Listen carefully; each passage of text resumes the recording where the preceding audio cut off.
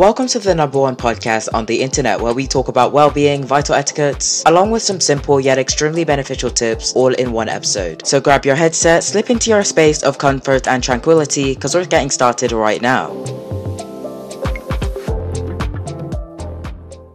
Hello and welcome to episode 30 of AStar Talks, because in today's heck of an episode, I'm going to be talking to you about moderation in terms of what it is and its importance. Moderation is a way of setting boundaries for some type of balance. It is almost like an endpoint that is set which relates to minimalism but not entirely. For those who don't know what minimalism is, it is when you go the route of not thinking about desires and or distractions in life. So basically, minimalism is a way of living life simple. Anyway, back to the topic. Moderation can be really helpful because it can take effect in almost any scenario. You can put boundaries on your eating habits. You can moderate how much time you use on screens. You can moderate what you do during the day and more. And yes, this sounds like minimalism, but it isn't. It's more like renewing your New Year's resolution. And that's because you set these boundaries, which improve your self-discipline, your health, and even your mental state. But the important thing about moderation is applying it to your life consistently. If you take this into account, you're more likely to see positive changes taking place. And I'm not going to list them all in this video because there are lots of good benefits. Now in this portion of the video, I'm going to give you 3 tips on how you can think of your desires less right after this quick intermission. Now before you click off this video and potentially kill my audience attention, consider watching more of this video as I'm going to tell you something that'll be a little bit more helpful.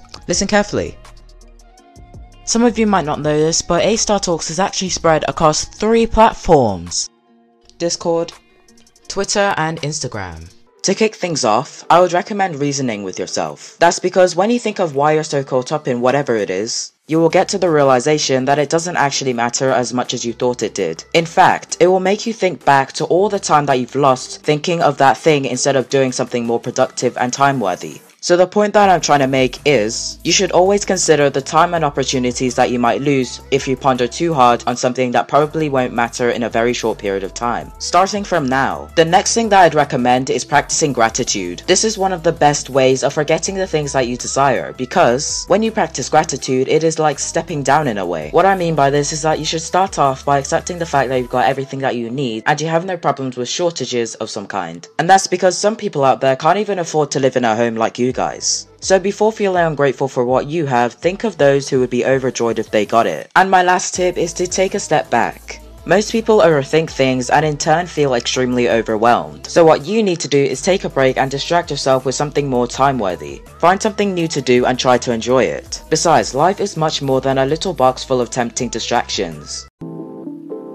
Thank you for checking out this episode, and feel free to listen to more of my exquisite content, because for next week's episode, I've got something planned that is guaranteed to be even bigger than the last. So be sure to come back here on Wednesday 5 PM British time to be one of the first to check it out. And with that said, thank you for listening and I'll see you in the next one.